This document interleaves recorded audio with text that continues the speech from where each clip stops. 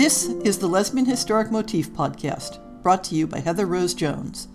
The show looks at lesbian and sapphic themes in history and literature, and historical fiction with queer female characters, including fantastic versions of the past.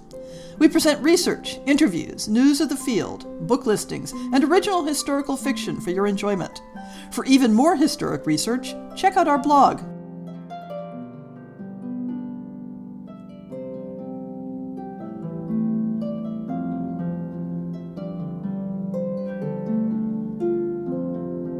Welcome to another episode of the occasional series, Our Favorite Tropes, in which the Lesbian Historic Motif podcast explores various popular historic romance tropes within the context of lesbian and sapphic history.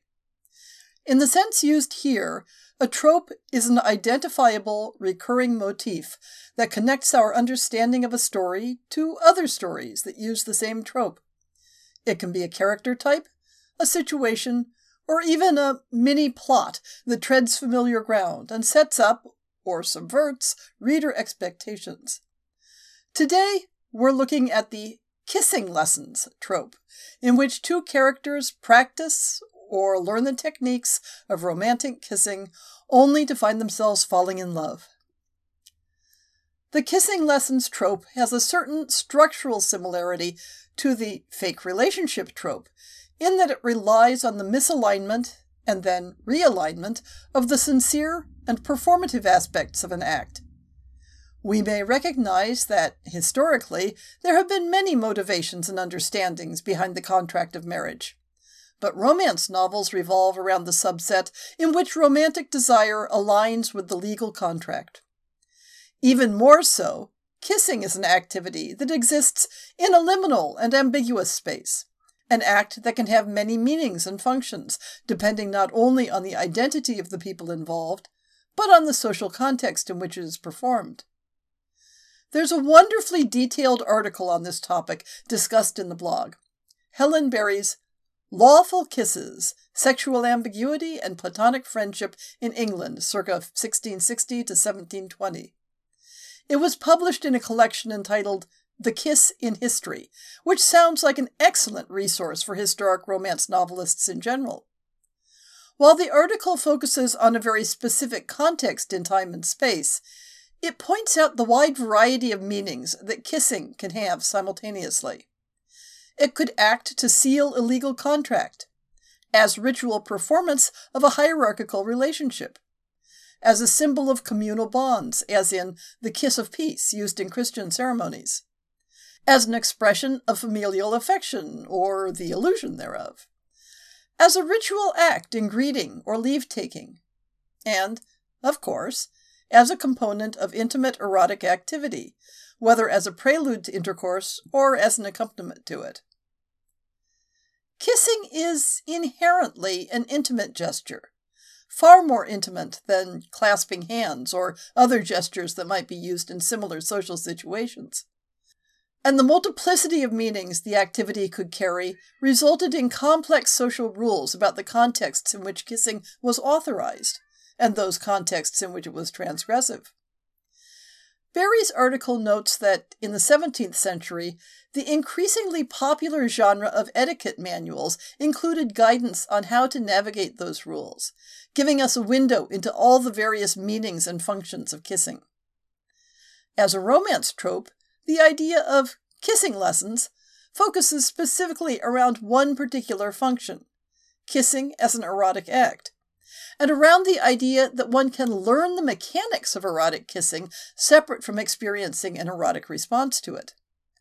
But the kissing lessons trope can also rely on all those other licensed contexts for kissing to give cover or to reduce the sense of transgression when a kissing lesson is proposed.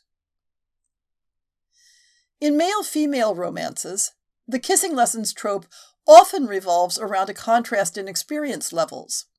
The excuse for kissing is either that the less experienced person simply wants to know what kissing is supposed to feel like with someone who knows what they're doing, or they want to learn to be a better kisser in order to win the heart of some third party. The lessons are safe, not only because they are specifically framed as non-romantic, but often because there's some reason that the two participants are considered not suitable as a romantic couple. And then, of course, mock kissing sparks genuine erotic response in one or both parties, which disrupts the contract and leads to their eventual mutual confession of desire. But beyond those outlines, the roles don't tend to be fixed. The student may be a naive young woman who secures the cooperation of a teacher because she wants a better basis for evaluating suitors. Or she may be less naive, but awkward, and wants to appear more sophisticated. Her teacher may be someone considered a platonic friend that she considers safe.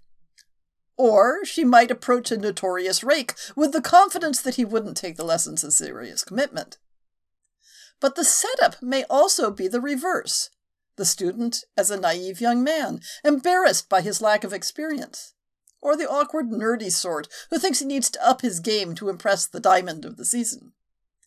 And his teacher, once more, might be someone familiar. Perhaps the girl next door, that he's never considered seriously as a romantic partner, but who will keep his secrets. Or it might be a woman with a daring sexual reputation who would never be considered a suitable marriage partner in ordinary circumstances. And there are many possible variants beyond those scenarios.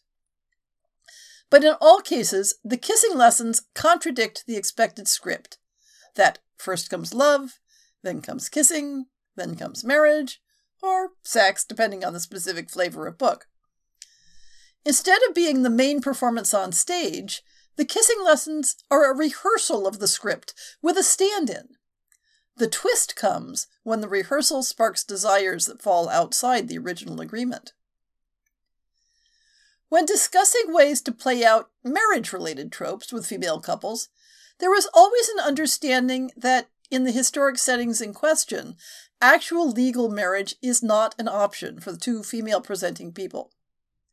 That's not an issue with the kissing lessons trope, because the formal nature of the resulting romantic relationship isn't an inherent part of the trope. Instead, the basic structure can be closely parallel to that of male-female couples. Two people practice kissing to enhance their knowledge or skills in the activity, with the surface understanding that they are not engaging in a romantic or sexual relationship. But when the kisses generate an erotic or romantic response, they work their way toward communicating those feelings, resulting in forming a romantic or erotic couple. There are two primary ways in which the trope operates differently for female couples. The first is the degree to which the society of the story's setting assumes that women don't engage in romantic or erotic relationships together.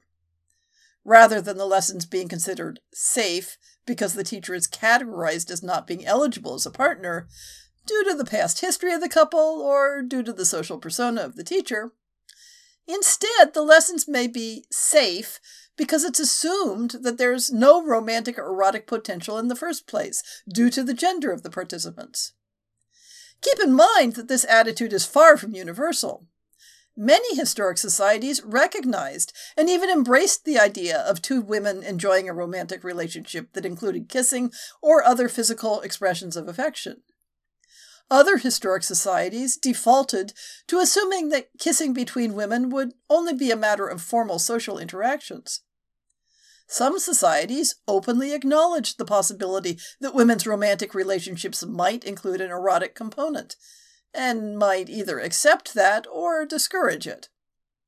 Other societies might embrace a model in which romantic and erotic relationships were not linked, and that women's romantic feelings towards each other would never lead to erotic desire, or if they did, it would be unacceptable.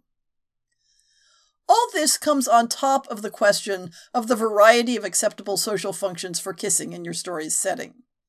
So in order to know how your characters will approach the proposal of kissing lessons, how they will go about engaging in their practice, what their expectations of the outcome will be, and how they will react when their emotions go in a different direction than expected, you'll want to dig into the normative practices around kissing and expressions of affection. And you'll want to understand what types of relationships between women were publicly accepted, and where the lines were drawn. It's possible for a sapphic historical romance to employ a kissing lessons trope and never have the characters step outside behaviors that their culture considered openly acceptable and even praiseworthy. Guilt and shame are not obligatory components of a historical sapphic romance. The second difference for female couples engaging in a kissing lessons trope comes with a bit of cultural baggage. It has been a recurring theme throughout history that erotic activity between women can be overlooked because it's just practice for heterosexual relationships. We see this in discussions of romantic friendships in the 18th and 19th centuries, where the intense expressions of love and devotion that young women were allowed to express toward each other were dismissed as practice for what she should feel for a husband. Similarly, the schoolgirl crushes popular in boarding schools of the later 19th and early 20th century could be considered acceptable as a rehearsal for married life. Women had license to kiss each other with a fair amount of intensity, as long as it could be categorized as just practicing. In erotic literature, this motif goes further, with depictions of one woman initiating another into sexual activity as a prelude to heterosexual relations.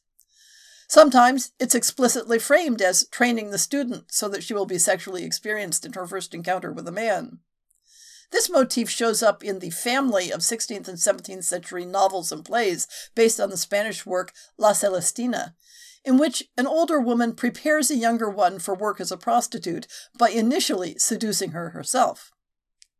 Similar scenes occur in the 18th century French novel Thérèse the Philosophe, and in John Cleland's novel Fanny Hill from a similar era, in which the title character is initiated into sex by her fellow brothel workers, but considers the experience nothing more than training.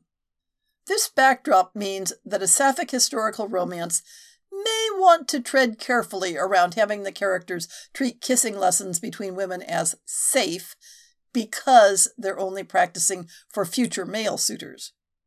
While the attitude may have solid historical roots, it invokes a long tradition of dismissing the importance of erotic interactions between women. And yet, that long tradition can also provide a context for layers of romantic angst if both of our heroines believe the other one is just practicing. That said, there are a lot of narrative options for using kissing lessons to introduce a character to the erotic possibilities with women, or to have some self-discovery around she really feels about that best friend. Let's look at some of the options, keeping in mind that the specifics will depend on the era and culture. The naive, inexperienced ingenue who decides she wants to know what all the fuss is about before entering the world of courtship and matchmaking can turn to another, more experienced woman to learn the mechanics of erotic kissing and explore her responses to it. This could be a near age mate who, perhaps due to being slightly older or due to having mixed in society more, seems a bit more worldly. Perhaps they've already established a close friendship. Perhaps they don't know each other quite as well, but are thrown together in proximity for some reason. Then one, or both, feels the chemistry between them, but is hesitant to act on it because that wasn't the deal. Perhaps there was already a potential suitor for one or the other, and the hesitation has to do with interfering with those plans. The lack of societal expectations for female friendships to turn into lifelong partnerships can make it awkward to negotiate expectations and plans. But oh, that kiss. It's so hard to forget that kiss. Or we can look at another variant of the heterosexual trope, the rakish, transgressive instructor who isn't taken seriously as a potential partner. In a male-female version of the trope, often the daring reputation of the teacher is exactly what makes them safe, because they are expected not to be interested in commitment. When the student is an ingenue, there's the hazard that her reputation will be damaged by contagion. And that same dynamic is available for a female pairing. The good girl who approaches a fallen woman for romantic instruction is risking her own reputation in a way that doesn't apply to a young man in the same situation. On the other hand, when an ingenue approaches a fallen woman, the risk is different than if she approached a male rake for the same purpose. The difference between damage and ruin. There's a literary example of this in the 18th century French novel Dangerous Liaisons, in which the cynical and experienced Marchioness de Merteuil is manipulating the innocent girl Cecile in order to take revenge on her ex-lover. But at one point, the Marchioness suggests taking Cecile on as her pupil in love, taking advantage of opportunities to embrace her and expressing jealousy of the man she's setting up to seduce Cecile. Cecile, in turn, feels an attraction to the Marchioness that goes beyond innocent friendship. Although nothing comes of this in the original novel, we could easily turn the story into one in which the romance plot takes a sharp turn to the sapphic. But the student needn't necessarily fall in the young and innocent category. A more mature woman may also be wondering what all the fuss is about, if the men courting her never sparked the response she had been led to expect. She might feel less risk in seeking out a woman infamous for her romantic exploits and asking for instruction. Alternately, she might confess her curiosity and frustration to a longtime female friend who seems to have figured things out a bit more and who can be depended on to be discreet. In the early 17th century play The Antipodes by Richard Brome, two women are discussing their experience of marriage while lying in bed together. See the episode about the only one bed trope for context on how normal this was. Martha complains that her husband of 3 years has never done what a man does in child-getting, and she's clueless about what she's missing. She suggests to her friend Barbara, "I'll lie with you and practice, if you please. Pray take me for a night or two." Martha's intent is to learn how to make love so that she can teach her husband in turn. But at the same time, Martha does have previous erotic experience. She explains, "I remember a wanton maid once lay with me, and kissed and clipped and clapped me strangely, and then wished that I had been a man to have got her with child." The entire scene speaks to the idea that women might turn to other women for erotic instruction. While kissing lesson tropes in male-female romances typically require some sort of asymmetry of knowledge and experience, there is more scope between female couples for the exploration and practicing of kissing techniques to involve an equal starting point. There needn't necessarily be teacher and student roles. The historic just practicing motif can involve a mutual exploration as often as it involves the transmission of experience. Kissing between women might begin as a routine expression of close friendship, and then be expanded to something more intense. The kissing lessons might occur in the context of role-playing. Amateur theatricals, anyone? One is reminded of the scene in Shakespeare's As You Like It, when Rosalind, disguised as the boy Ganymede, instructs Orlando into how to court a woman by practicing with her, in male disguise, as his object. I'm now imagining the tangled possibilities of an all-female amateur production of As You Like It, where the women playing Rosalind and Orlando find excuses to practice their scenes extensively. Kissing might be part of light-hearted games and social frolics, where such activity was acceptable specifically due to a removal of gender expectations. There were any number of parlor games in which losing the round might require forfeiting a kiss. Conversely, not all kissing lesson plots need be sweet and innocent.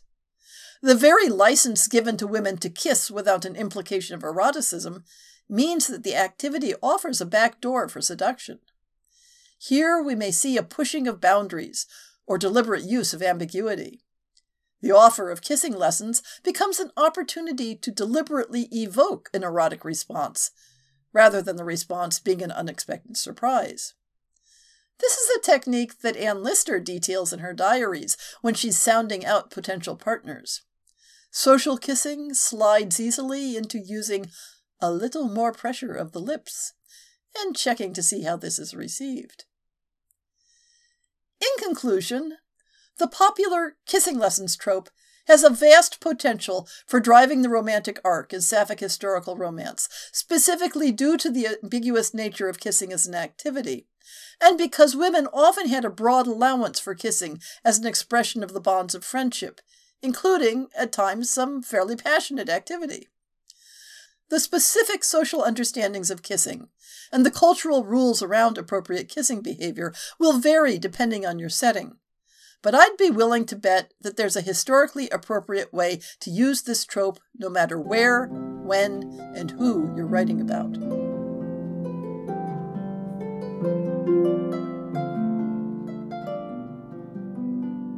I hope you've enjoyed this episode of the Lesbian Historic Motif podcast. See the show notes for links to people and topics. Most shows will have a transcript linked as well. If you have a book announcement, a topic suggestion, or might like to appear on the show, please drop me an email. If you enjoyed this podcast, please rate it and subscribe on your favorite podcast app, and consider supporting our Patreon.